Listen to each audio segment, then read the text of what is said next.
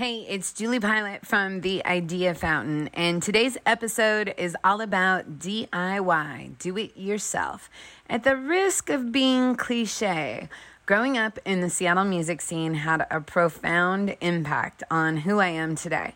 Whether it be in music or any profession, it's easy to not want to start until someone gives you the cosign or a green light that you're official.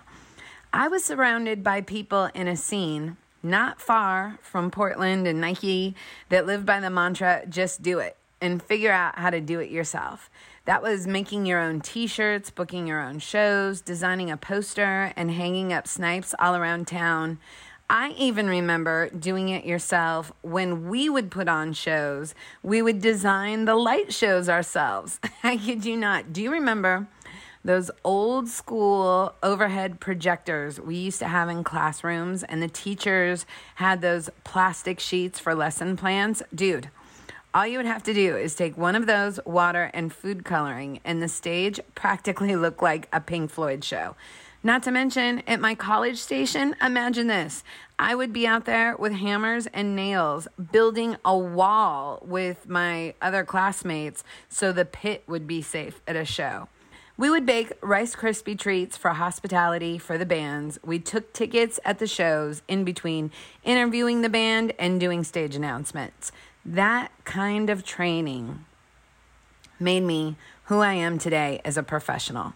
Today on the Idea Fountain, we're talking to Molly Neuman, president at Song Trust, drummer for Bratmobile, and one of the original founders of the Riot Grrrl movement. Advance warning, we may have gone down a music rabbit hole here and there. We may have geeked out about bands and the good old days in Seattle. However, I really believe the DIY spirit and mentality will inspire movement in any career or aspect of your life.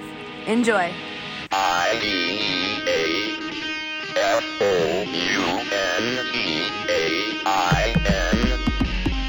This is the Idea Fountain, life-changing conversations. So, Molly, there's so many things I could talk to you about, but I really want to talk to you today. The title of this episode is DIY. And for those who don't know, DIY stands for? Do it yourself. Do it yourself. Because you really were a part of something that subconsciously, unintentionally, right place at right time, just because I grew up in the neighborhood, like really became character defining for me. And I want to talk about that and how you've built your whole career, not only as an artist, an advocate, but also now professionally doing huge things at every single one of your jobs to champion creatives. And it all has run through this DIY aesthetic.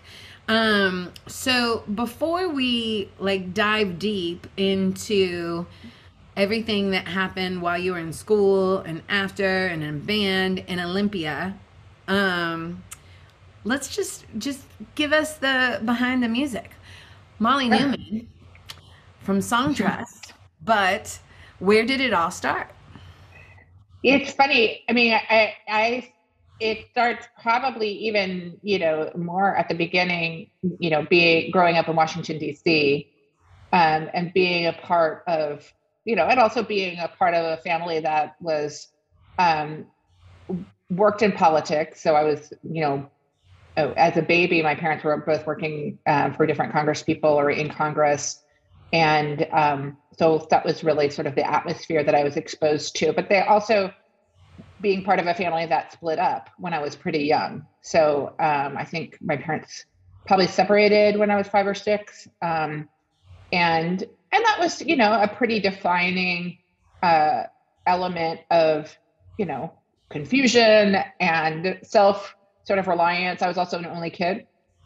So I had to entertain myself in ways that my daughter, who is also an only kid and will be, doesn't have to, because she has so many tools, tricks, and devices at her, disposal for entertainment But Which is funny because, I am an only kid also. uh-huh. And one of my friends who also doesn't have any brothers and sisters, we joke that the pandemic was the time only kids won because we knew how to entertain ourselves already, right? Right. Yeah. I mean, it's true. Like, and all of things about parenting now is it's so wildly different. I think also, I grew up in the 70s and 80s, and it was a different time of humanity, all better or worse, right? We were all struggling. We didn't reflect as much. We didn't talk about our feelings. We didn't seek counseling probably in the way that, a lot of us are fortunate to be able to do. So, all of those things in terms of me finding some drive, I do think sometimes connects to a lot of the ways that I've approached my career and the opportunities that I've had, or manifested in certain cases for myself, because I was always drawn to performance, and I was always drawn to music. And I was, very much interested in, I actually went to college originally to be an actor. And that was, pretty organized when I reflect back on it. Like, oh yeah, I'll go to school, I'll get my degree, but in the summer I'll do X and Y. And then, after 4 years of college with my, theater degree, I'll work at this, I'll try to have this job and that job. Sorry, you have a question? Was Evergreen your first stop for college? No, I started at the University of Oregon. Okay. I transferred to Evergreen after 2 years. So I quickly decided I didn't want to be a theater major, probably after my first quarter at U of O. But I had landed there partially because I had done a program at the Oregon Shakespeare Festival when I was a junior, the summer before my senior year in high school. So I kind of found out about the Northwest. I wasn't really that familiar with it. And I looked at colleges in Portland and Oregon. I didn't look at UW for whatever reason, I don't think, but I ended up, going to Oregon, and happened to find, in my next door neighbor in the dorms, someone who was from Olympia, Allison Wolf, who became my bandmate in Bratmobile. And it was like a real townie of Olympia. She had lived other places. I think she had lived in Northern Washington. I'm escaping the name, Mount something. Just like a little bit north on the 5 on the way to Vancouver, but Mount Vernon. She had lived in Mount Vernon for a while, but then they settled in Olympia. And so she was part of, going to local shows and going to shows in Tacoma and going to shows in Seattle from, her teen years. And I was from DC and sort of like really into music, but it's interesting thinking back on it now, because when I was in high school, I didn't have the same I was in a sort of insular zone, and I didn't like go to shows by myself. And my group of friends was pretty small. So we didn't like do that until I actually went to the University of Oregon, met someone from Olympia, met all the bands from DC on tour. And then I started going to shows when I would go home for summer break and spring break and all those sorts of things. So it's kind of like, let's go through like a little bit of an interesting timeline, because I always like try to figure this out in my head. It's so funny to me. So like mid 80s to like 90, let's say, like scene, and I don't know how much you know this versus like, what year would you say you landed in Olympia? Like, was it more? I started going to shows in 1990. So the first show I went to in Olympia was a little band called Nirvana opening for the Melvins, with Beat Happening opening the show. So that was like the first real like Olympia like Washington Northwest show. I had been to some shows in Eugene, but like that was like the sort of transcendental Grange Hall, like low ceilings, everybody freaking out, like, and really everybody there for the Melvins. Like Well, that was it's the so that funny. was the band. That's where I always try to figure out the timeline with the evolution of rock in Seattle because, in like the 80s, like MTV had Headbangers Ball. But like Soundgarden, it feels like we're kind of like first in, like they were still hard enough to be on Headbangers Ball, but it was like this own sound of Seattle. And like I think about like Heart was big in Seattle and Queensryche. Right. But when like where I'm just unsure is like in the mid to late 80s. I guess there was Mother Love Bone, right? Like that was really early in. Like Right. when the more indie scene like really started thriving. I told you the story. I was like a little kid in junior high and there was an article in Sassy magazine about somebody that started an indie label in Chicago. And you could write them a self-addressed stamped envelope and they would send you like a tape back or something. And I was a little kid in Kent, Washington, which is smack dab between Seattle and Tacoma. And I was just listening to commercial radio. And whatever this record label was, I sent them a letter and I said, there's no good music on the radio in Seattle. Please send me your tape. And they hit me back and they're like, are you kidding me? Every good band is from Seattle. That's funny. This band, this band, this band, this band. And that's where like I started making pilgrimages to Seattle to go to like Orpheum Records and get a copy of The Stranger and study every single thing. And that's when they told me about Olympia, K Records and Kill Rock Star. Yeah. I mean, it's just definitely before Kill Rock Stars. And Allison was from Olympia. She brought to school. So like when we started college, she had all the K tapes. So K had a lot of compilation tapes. They had their catalog, which was not like created on any frequency. It was like, so it was definitely like an event when it would be issued and mailed out. And it was, like on very specific yellow newsprint. And, like you could study, like you were talking about, you could study it. And so she had all these bands. And I think what was really like sort of the moment of transformation for me was like, I had grown up in DC. So a lot of the music that I was into in high school was this blend of what was on the radio. So I listened to R&B radio primarily, 93 KYS. And that was sort of like the main station for me. WHFS didn't have a strong enough sort of signal to get from Baltimore, I think it was, to Washington at that time. So it would be like, you could maybe get it in. And things like 120 minutes on MTV, maybe you would, like if I didn't have MTV the whole time I was in high school. So I would kind of like see it at friends' houses and maybe try to pay attention.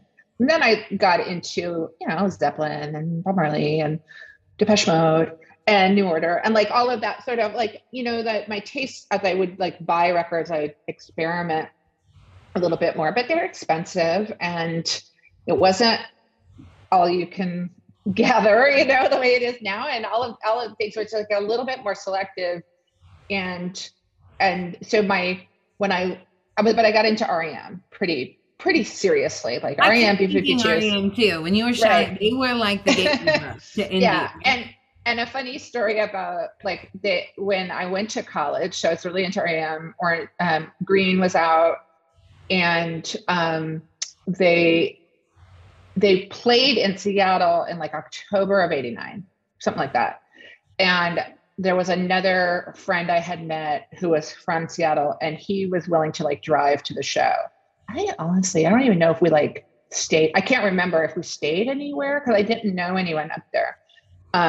Like drove back, something like really ridiculous. Which is possible. I mean, it's taking one for the team, but it's possible. 4 or 5 hours, right? Yeah, it's possible. It's totally possible.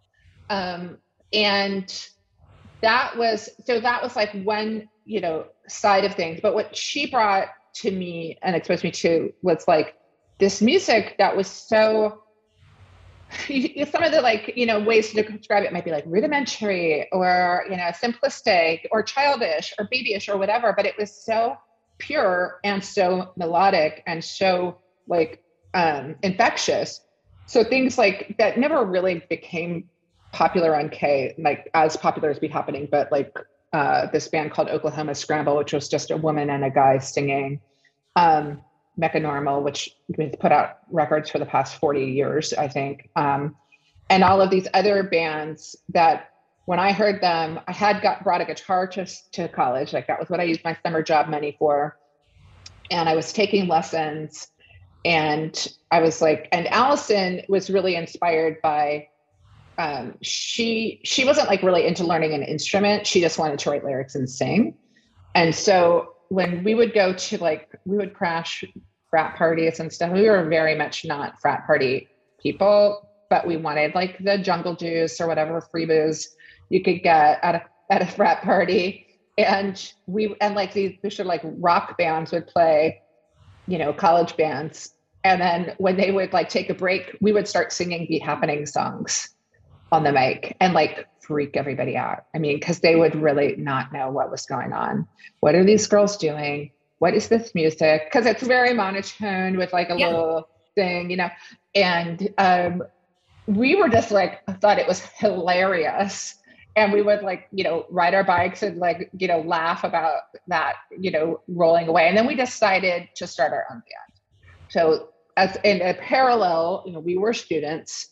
I was taking a lot of classes in sociology and ethnic studies and started to take classes in with women's studies.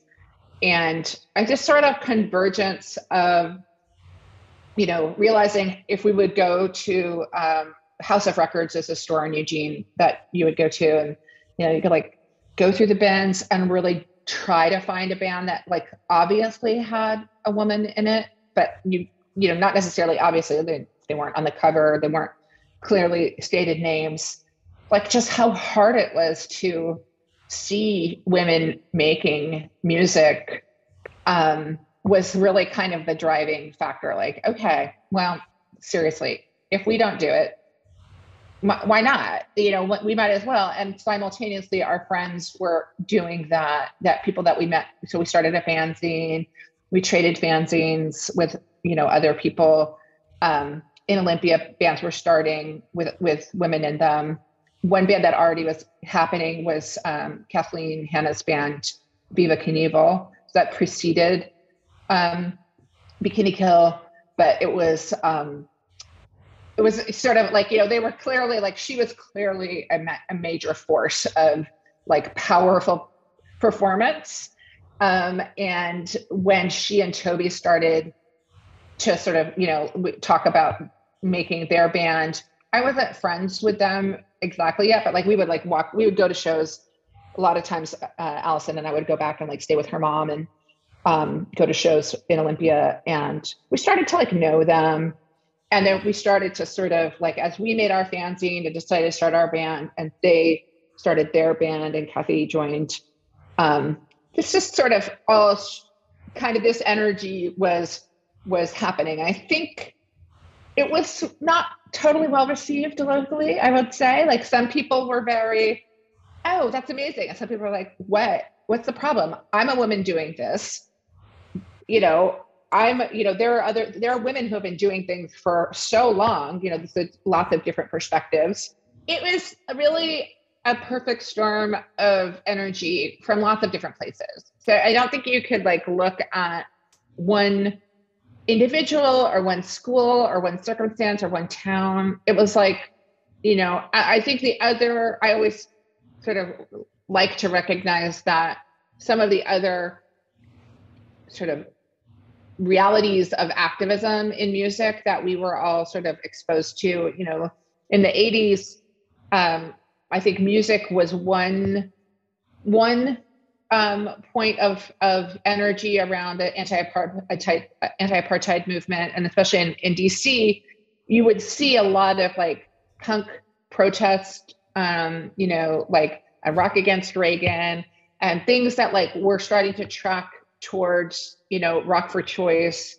And there was a sort of parallel of activism and using music and especially punk as a vehicle for, protest and, trying to have those elements of like political energy, I guess, alongside music that that was definitely just part of my like frame of reference. So even though I wasn't like down there beating drums at a show or at a protest necessarily myself, like I was aware of it. And I think, you know, these seeds are planted.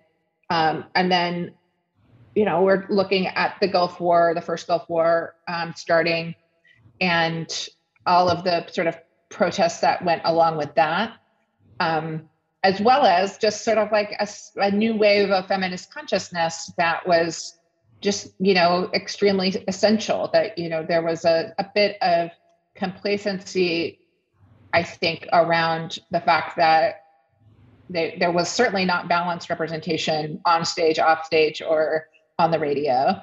And that has maintained, although the balance at the radio might be different, it's not necessarily in the credits and the writing and the, you know, some of the things that you and I talk about with regard to like how the money is made now that we're, you know, 30 years later in the music business, in the most granular and complex zone of rights management with my current job. You know, I see pretty clearly where these, you know, where the pie is split up and how it's distributed. And it is not by any means close to, you know, 50-50. So, well, so wait, let's connect a couple dots though, really quick. So it's so interesting to me because there's a thing with age in high school, right? Like there's, especially in what was happening at Washington at the time with the division around the Seattle Teen Dance Ordinance and like the age restrictions around shows. I could have been in high school and you could have been in college, but we were not hanging out. It's like we were on two different planets. We were not peers. So for me, I started working at KGRG so young, which was in Auburn, again, between Seattle and Tacoma, and probably stumbled onto one of the fanzines that were being made. And for people that don't know, these fanzines were like unbelievable. Like, I mean, I guess you would take a piece of paper. It was almost like making a vision board and cut out collages and like Sharpies and then go Xerox as many as you can, drop them off. Yeah, there was no Photoshop. We didn't have computers. We don't, you know, we would, some of the like aesthetic references that are still, I think, very powerful. We used a lot of like Letraset, you know, rub-on letters and other, you know, you would print things and blow them up at the copy shop and shrink them. And, you know, it was pastiche, I think, is the sort of style perhaps that you would reference, but none of it was designed. So cool. I mean, we would get one of our hands on those and then again, study again. And the messages that I got that were so influential when I was in high school, and it was a combination. It was from the zines, it was from the music I was listening to, and it was going to the shows. And the message was, use your voice. You can start your own record label. You can start your own band. You can make your own merch. Don't wait for anybody. Just do it. And also being in control of your body. Like you were talking about the wave of feminism and consciousness. Women were, I don't know, maybe in some ways even more over-sexualized than today, right? Like the women you saw in the media. And to have someone front a band and have ownership and wear whatever they want and not play into these stereotypes, it just, as a kid, was very, very, very empowering. Like, and again, that's where representation matters so much. When you see it, then you know you can believe it. And that's why I'm so thankful. That really defined my... that's probably one of the reasons when I started in radio, I knew I could have my own show. And P.S., for those people that do not know, my show was Girl Squad. But you had to like seek it out still, you know, and you have to be really intentional about it. It wasn't as, you know, available to just like, okay, I'm going to play a male voice, I'm gonna play a female voice, or, you know, something that was not as, you know, hopefully eventually we will get to a point where like that, what you think of as the, you know, the binary is not as required, but there is still, and I struggle with that a little bit, and in trying to, still want to champion better representation of women and underrepresented voices in general, that, we're still sort of stuck in this either or zone for a bit, but, and I don't have all the answers on what the best path is to resolve it, but, definitely thinking, I think even if we just aim to commit to supporting a future that is more balanced and representative of lots of different voices, we will continue to make some progress. And I think that is kind of, back to your original sort of question, or like clarifying what DIY is, or, and how that's influenced my career. It's sort of, the fundamentals and the fundamental sort of simple questions that I ask myself all the time are like, if I don't know how to do this, can I figure it out? If I do figure it out, will that hopefully give someone else an example that they could figure it out and they could do it too? If it's not the most obvious, and we don't have, gender balance in all presidents of every company and every kind of, industry, but maybe bit by bit, people do know that like it is not impossible. So they might as well give it a shot. That is as basic as I think I can describe my general approach to life. Yeah, not to go down a complete rabbit hole, but this just really struck me recently. I got to have an amazing conversation with somebody who inspires me. There's a phenomenal book, and it's written by Dr. Naomi Levy, and it's called Einstein and the Rabbi. Mm-hmm. And this rabbi, Dr. Naomi Levy, tells this story, and it's like Da Vinci Code-esque about her quest to find out why Einstein wrote this letter about spirituality to a grieving father. And throughout it, she gives lessons. Mm-hmm. And listening to her, it's so interesting. She was one of the first female rabbis. And I hear her referencing so much connectedness and mysticism and intuition. And it made me realize, like, would my relationship with religion be different if it were brought to us all by women? Because I feel like a lot of times with religion, there's like, hierarchy and rules and almost like threats but the way she presents it so differently. And I got to talk to her, and I asked her if she thought religion would be in a better place if it were more often taught through the, hands of women, or, through women. And her answer was, no, there has to be balance. There needs to be more balance. And it's just, I think, a microcosm of the whole world. Like, I mean, do everything. Exactly. I mean, you think about like the patriarchal structure we're in, or like the institutional racism that we, operate within, and that we try to, respond to and hopefully correct. It's not that we ever, and I think this was a very core talking point, if you will, before we knew what talking points were, because we were, freshmen in college, was, we're not anti-boy, we're pro-girl. Right. Like that was like the thing that we really had to say a lot, because it was shocking and radical and, horrifying to some that we were pro-girl explicitly and, implicitly.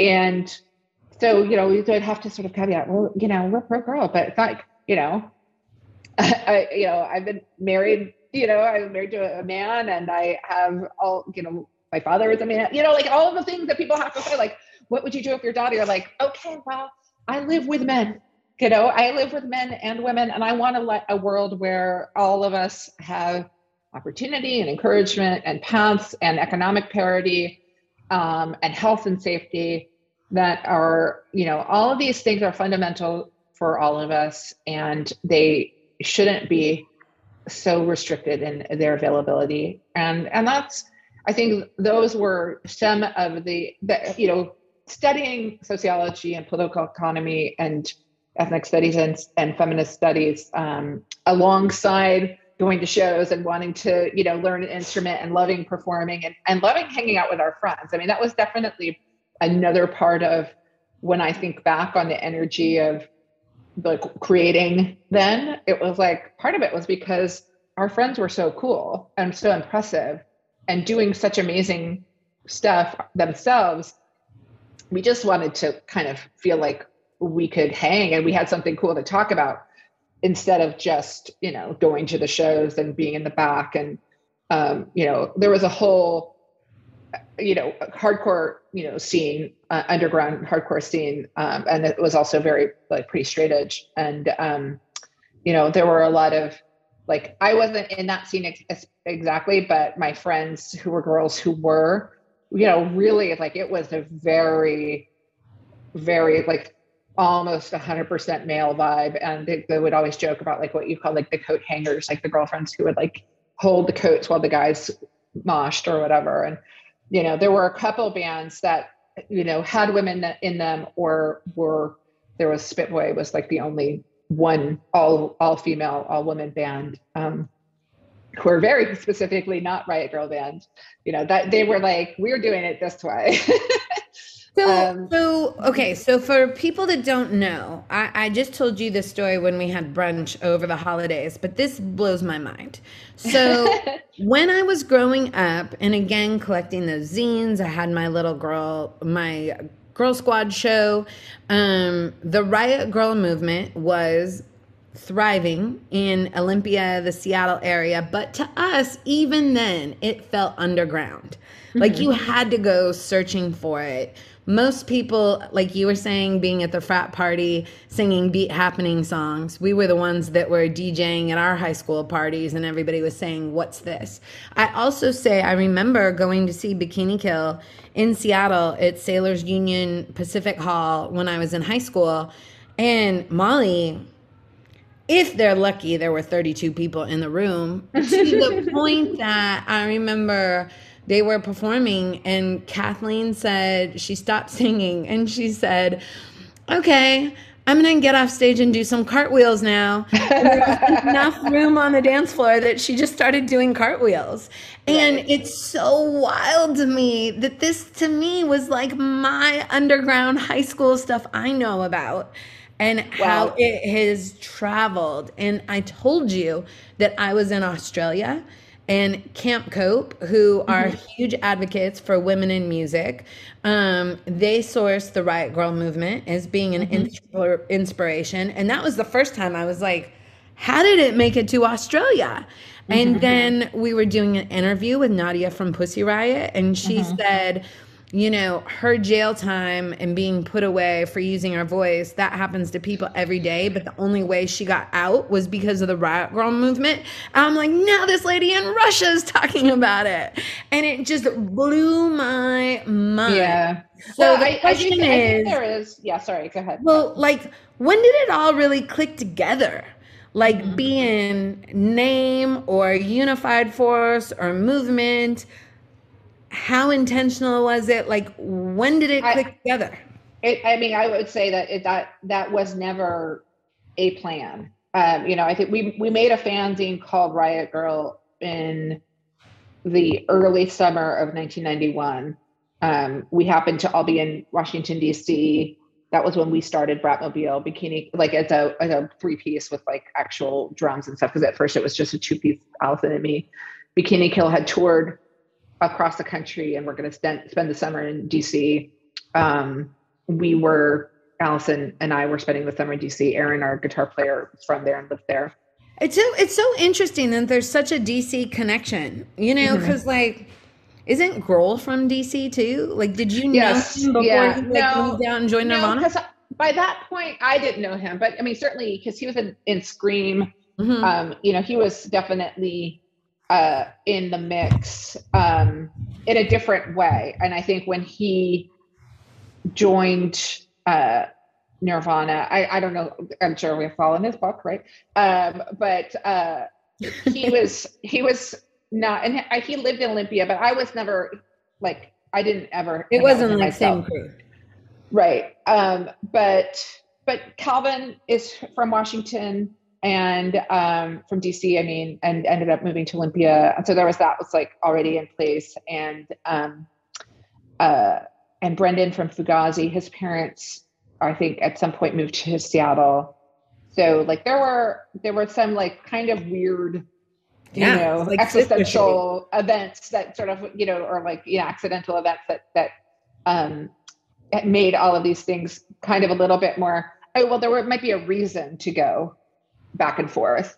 And so when we got there and we were starting to play shows, and Kathy from Bikini Kill went to Europe, like they toured across the country, and then she had a plan to go like on her, I think she had just graduated. And so she was like, I'm going to go to Europe for a bit on her own, just on a trip. And so the rest of them were like hanging out in town for the summer. And that's how we started sort of like, we kind of bored one night. I didn't really drink. I mean, most of us didn't really drink or do anything like that. We would just like go to diners, go to shows. We didn't have anything to do that night. Denny's back in the day. Like, did kids still do that? Not to sound 100. I don't know. But yeah, we went to what was the Tasty Diner was our spot in Silver Spring, Maryland. And we would, so the nights that we didn't have anything to do one night, we're like, okay, well, we went to my dad's office and he used his copier. And I got in trouble for that after a while. But we just like made these fancies, and they were just like a 1-page, like this folded in 4. And so we didn't need that much copy. You needed like a cover and a back, and you needed eight panels, right? And so we could sort of like, okay, each do a panel and we'll do the cover. And what we were trying to do was, make them to hand out at shows, so that maybe we could like, do you want to have a meeting? And there was a group in Washington called Positive Force, which did a lot of the benefit shows. They raised funds for all sorts of different kinds of causes. And they had a house, like a group house. And so they let us have a meeting there. And so that Riot Grrrl was very much like, maybe 4 people for a minute, and then 30, and then it was its own thing. And it really was never. Like, not to be Professor Obvious, what blows my mind about this is there was no website, there was no social handle, there was no email. Like, you literally handed out papers, and it started like, do you want to go to a meeting? Yeah, this is 30 years ago, 30 years exactly. So yeah, no, the technology of, what might have been possible or what might not have, you know what I mean? Like, it's now obviously the connectivity is so ubiquitous. Everybody can be connected, and you can be connected all over the world. But when we started to play, so we did that. We started to write songs, we started to play shows, and we started a tour, and we would do all of these things like, playing when we went on tour, again, it was like you knew who did the shows of your kinds of bands in town. We all slept on the floor. We all, like rolled through in a very like rough kind of vibe, sometimes like, now in my world, with teams that have expense accounts and, get to travel, and they're like, might complain about some circumstance of their travel. It's very difficult for me not to sort of harken back to when I literally, was sleeping on a hardwood floor on a sheet, but that's what you did. And it was, character building. And no, it was just what you did. But I think that manifest.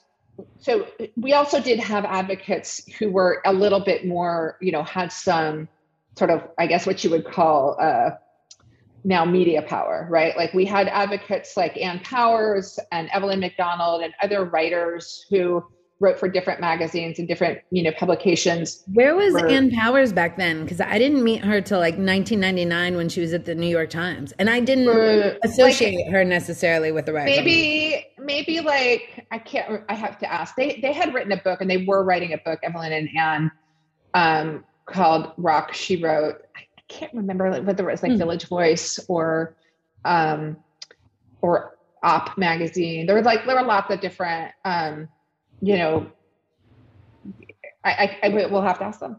I've got to check on Ann Powers.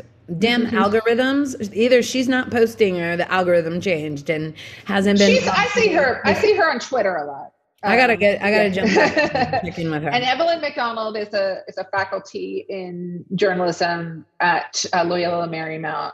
I don't know her. She and Anne wrote books together, and she's written a number of books as well. And she was a big advocate. Now she also does. She edits a lot of books that other people write, but you know, sort of that are focused on women and women in music. So there were some advocates who kind of helped, I think, you know, expose things a little bit more. And that would be, you know, there was Emily White read a big article in the Seattle Weekly that was then picked up by almost all the other weeklies in the country. And so that was another, like, this is like real organic media. And I think helped people find out about it. And then it wasn't an organized, like, manifested or, you know, entity. It was like, you want to be a Riot Grrrl? Start a fanzine, put on shows, start a band, call yourself what you want to call yourself, you know, and that was the thing. That is honestly so powerful. Nothing else. Like, right? For, you know, when you start a movement, to give it away. You know, we've talked also, like, the people from Giving Tuesday did that. They didn't say this is our thing and we're the only ones doing marketing the Tuesday after Thanksgiving. They came up with this idea. If you want to do it for your charity, take it. And I love what you say too, because it started with a handful of bands, you know, connected to DC to Olympia.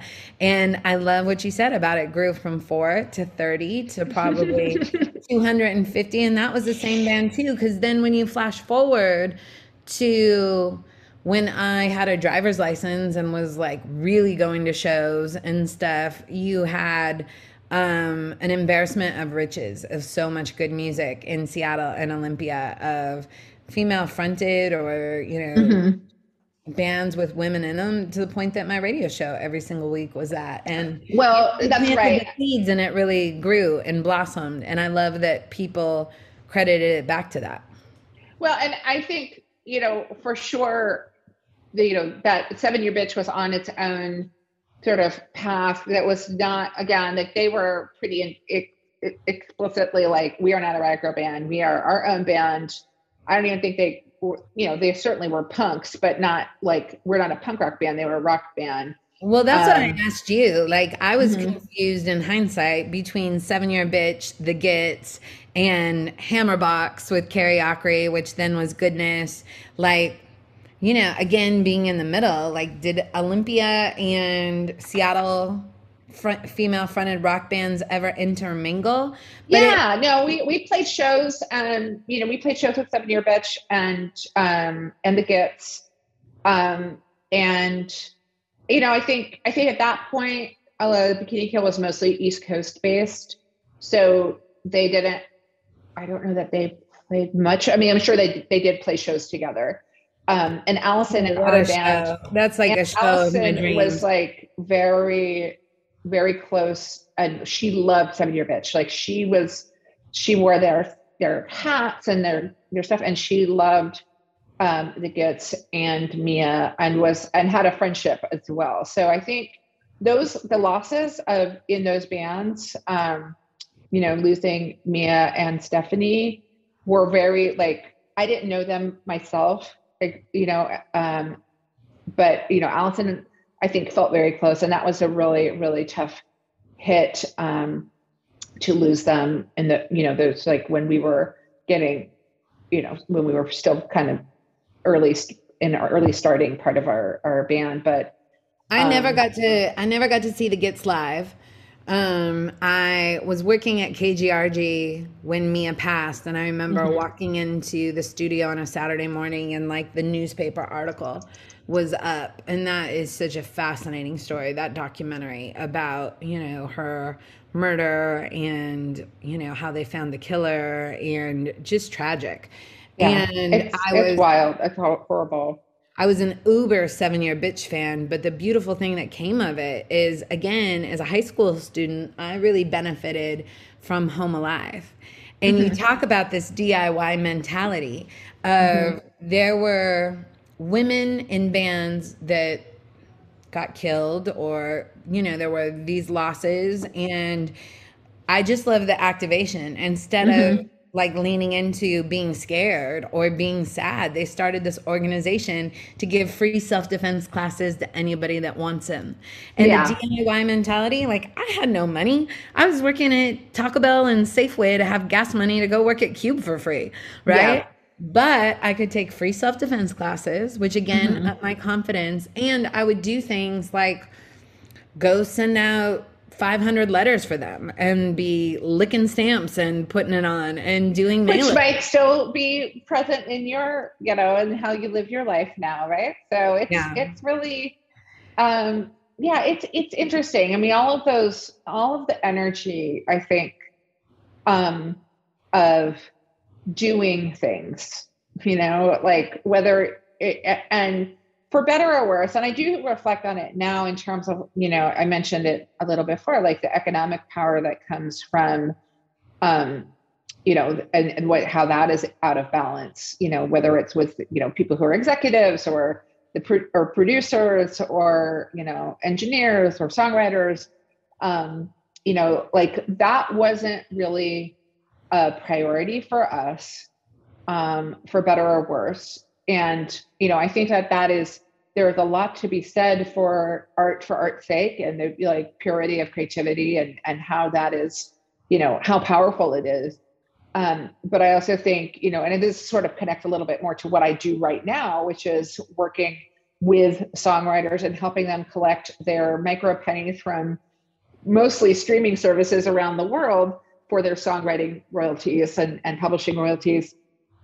And, it is a really wildly complicated, very non-creative zone of the music business.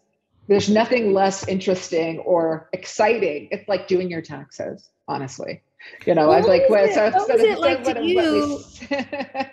it like for you to go from somebody in a band, in a scene, getting your hands dirty, to then become a band manager, to then join these corporations, whether it was Kickstarter or A2IM or now Songtrust, and like really lean into the business of it, right? Because, being a creative and actually using your voice and saying, money matters. I want to know the business. I want to be a professional, right? Instead of just like doing it all for the art and sleeping on floors. Was there ever any tension in that with your community? Peers? Maybe like, I think partially, and I often do, not often, but I do reflect sometimes, like, what if I had decided to just be a drummer and had just focused and done the whatever 10,000 hours zone of, getting, honing your craft, and what that would have manifested, and would that have given me the career sort of security, I guess, that, was the reason I didn't do that. Was I for whatever reason, whether it was self-doubt or lack of energy or, wasn't into, my world wasn't pop star kind of, songwriters or performers or bands. So I was like, oh, well, I'll work at a label. That was my first job in the industry outside of, our band. Was I worked at Lookout Records, and I joined there in 94. And then through that, like I, did every single job that was available and figured it out as I went along. And then we started, signing bands that were a little bit more aligned to my own, maybe taste aesthetic, and worked with them to sort of help them grow their careers. And one of them was the Donnas, who were still teenagers when we decided to work together, all of us. And as energy around them grew, and like the, you know, sort of like they became more popular, I could see that they needed a little extra attention, and I had a little extra time to work with them. And, you know, I became their manager with a partner who was their business manager. And that was just a new era, you know, sort of like a new phase of obviously, like, it feels pretty specific now, but it was like kind of just happened. And I was definitely motivated by the fact that, you know, as women, my band didn't last through our early 20s. So we sort of like exploded and imploded. We got back together after a while, but it was, you know, we kind of needed to work our stuff out from ourselves. And one of the things that I hoped to offer was, you know, maybe they won't have to make the same mistakes. Maybe if I could give them some guidance or just put some of that structure and infrastructure and support around what they're trying to do, you know, maybe they'll be that much more successful, and maybe that will be a sustainable career. And maybe, you know, that will all, you know, versus the fact that there were really no rock bands of all women playing instruments that were, you know, Babes in Toyland were signed to a major, L7 were signed to a major. There were bands that had women, or were all women, that, you know, had some of those opportunities, but they didn't get the radio support. They weren't pop enough for whatever reason. And that's where we met you, right?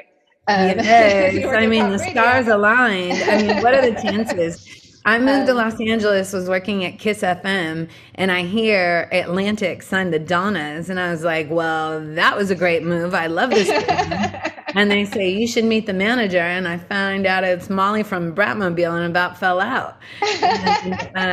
So yeah, all of those things, you know, and it did seem to me still similar to like, okay, well, this is a new opportunity. This is a new path. I hadn't worked with major record companies in any way. And so, you know, getting exposure to the, you know, the Warner global system was, I wouldn't say refreshing, but it was, you know, interesting. I did learn a lot. The politics, some of the, you know, realities of, you know, I'll never forget having someone whisper in my ear at a show of the girls, you know, in New York, like, she shouldn't wear that skirt again, you know, because it wasn't flattering, or whatever it was. Flattering to this person's values, not to hers, right? And the kind of like icky stuff that you had to deal with that was very insidious and almost impossible to prevent in real time. I think we all have evolved a little bit more. We know the things that we can and can't say, or can't or won't accept about appearance and criticism, and how, like, you know, if for example, someone in that band who didn't feel like they had to scrutinize their physicality and fit a certain size or whatever it was, instead it was embraced and celebrated in the way that you see a lot of people doing now, like so successfully and so economically successfully, you know, like all of the different brands that, you know, just like how disgusting some of those moments that we had to endure. And that was a big distraction. You know, that was a real life suck of time and energy. And what could we have, if we had prevented that or had avoided it, it wasn't an issue at all. Could we not have focused on the music? Could we not have focused on, sure, we want to fit into an album cycle and, you know, like keep momentum going and growing, but could we have done that in a healthy way?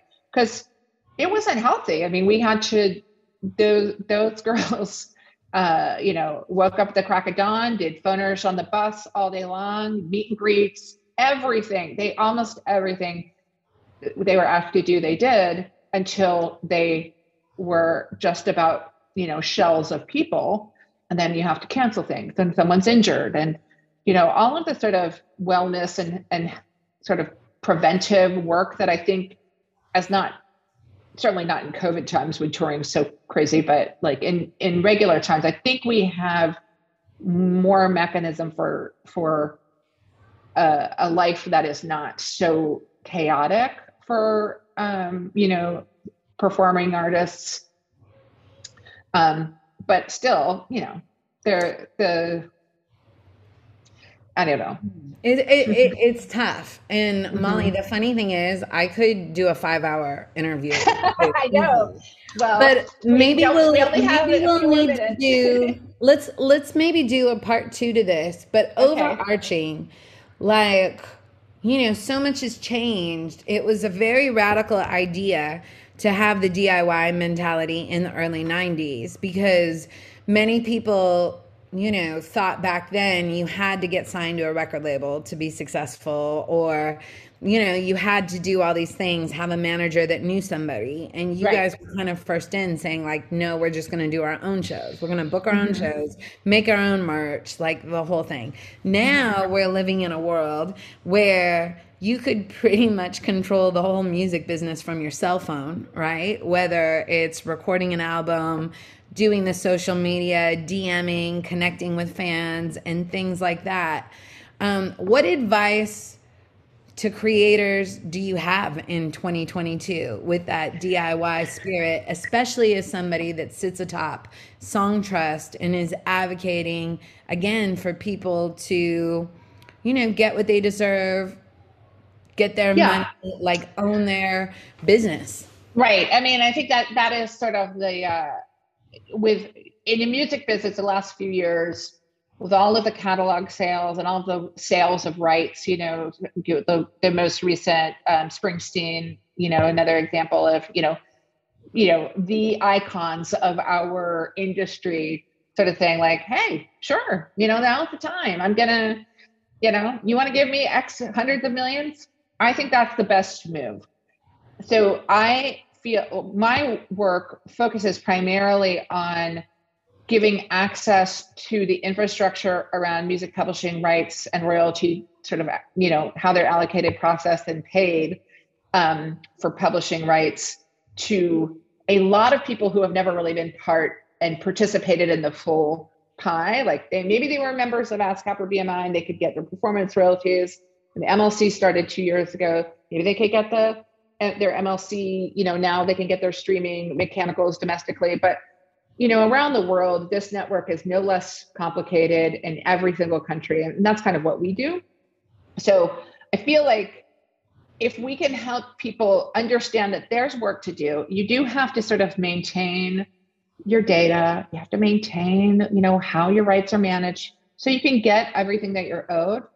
If at some point, whether it's 3 years, 5 years, or 25 years, you want to have a big event, you want to sell your rights outright, you can make that call from a very strong position of understanding and autonomy versus having to, because that was the only deal offered to you, front and center. And I think there's going to be more progress in our industry around, like, whether you need a little bit of money up front to do the creative work, but it doesn't mean you give up 50% of your rights for perpetuity.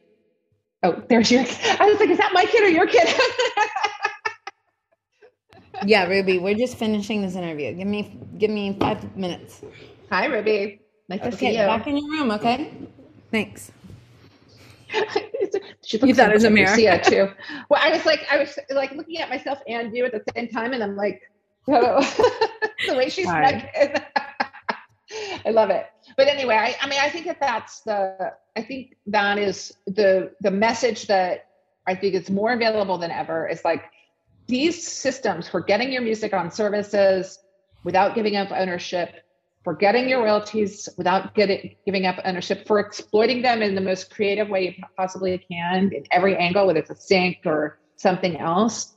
You don't have to give up your ownership. You can be a partner with companies. You can, call the shots. And the more, it sucks maybe to do like a little bit of business administration, just like it does suck to do your taxes. But once you do it, where things are, and like that daily or weekly maintenance of your business, make your creativity that much more powerful and exciting in my view. So let's leave it there. You tell me whenever you invite me, Julie, I will be there. I love it so much. I just am so thankful, and from the bottom of my heart, deeply appreciate every single thing you did for women in music from, day one. Even though we weren't connected, like energetically, it reached me, and like I said, really formed a big part of who I am today. And well, it's just the start of the fact that we've been connected for the past, I think, almost 20 years in different ways. And, now we live in the same town and we're moms, and, there's so much more to talk about. Well, that's what my biggest takeaway from our chat is maybe it just all starts with a meeting, right? Because you and I have sat and chatted about how we change the world or help more people or reach more people or help women in music. But maybe we just figure out like how to start a meeting and just start doing it, right? Yep. For sure. Isn't it funny when you set out to like get information and help other people and you help yourself? I just got my own started. It's true. Like, and I think giving ourselves the space to like find some inspiration, especially right now with all that we're trying to manage, it's more important than ever. So thank you also for the time to reflect, because that's one of the things, like, you go and you don't think about like, oh, what have I accomplished? What have I, why did that happen? Yeah. So that's something I'm excited to sort of give myself a little more time for. How do you, how can people find you if they want to know more about I think I'm pretty available on Twitter and LinkedIn and Instagram. And go ahead and give your handle. Molly D. Neuman. Perfect. Yeah. Cool. Thanks, Molly. Right. Thank you. Have a great day. All right. You too. Okay. And we'll talk more soon. Okay. Thanks. Bye. Bye. Thanks again for listening to The Idea Fountain. I'm Julie Pilot. You can sign up for our newsletter and hear all past episodes at my website, juliepilot.co. That's JULIEPILAT.co. And of course, follow us on Instagram at The Idea Fountain. This episode of The Idea Fountain is dedicated to Dr. Edgar Kahn.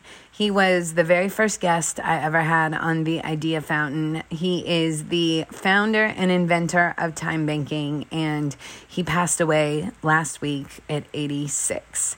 It's so special when somebody inspires you and changes your life. I'm really thankful for that connection and the time.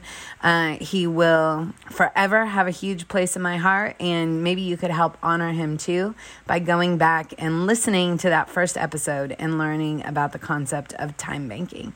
Rest in peace, Dr. Edgar Kahn.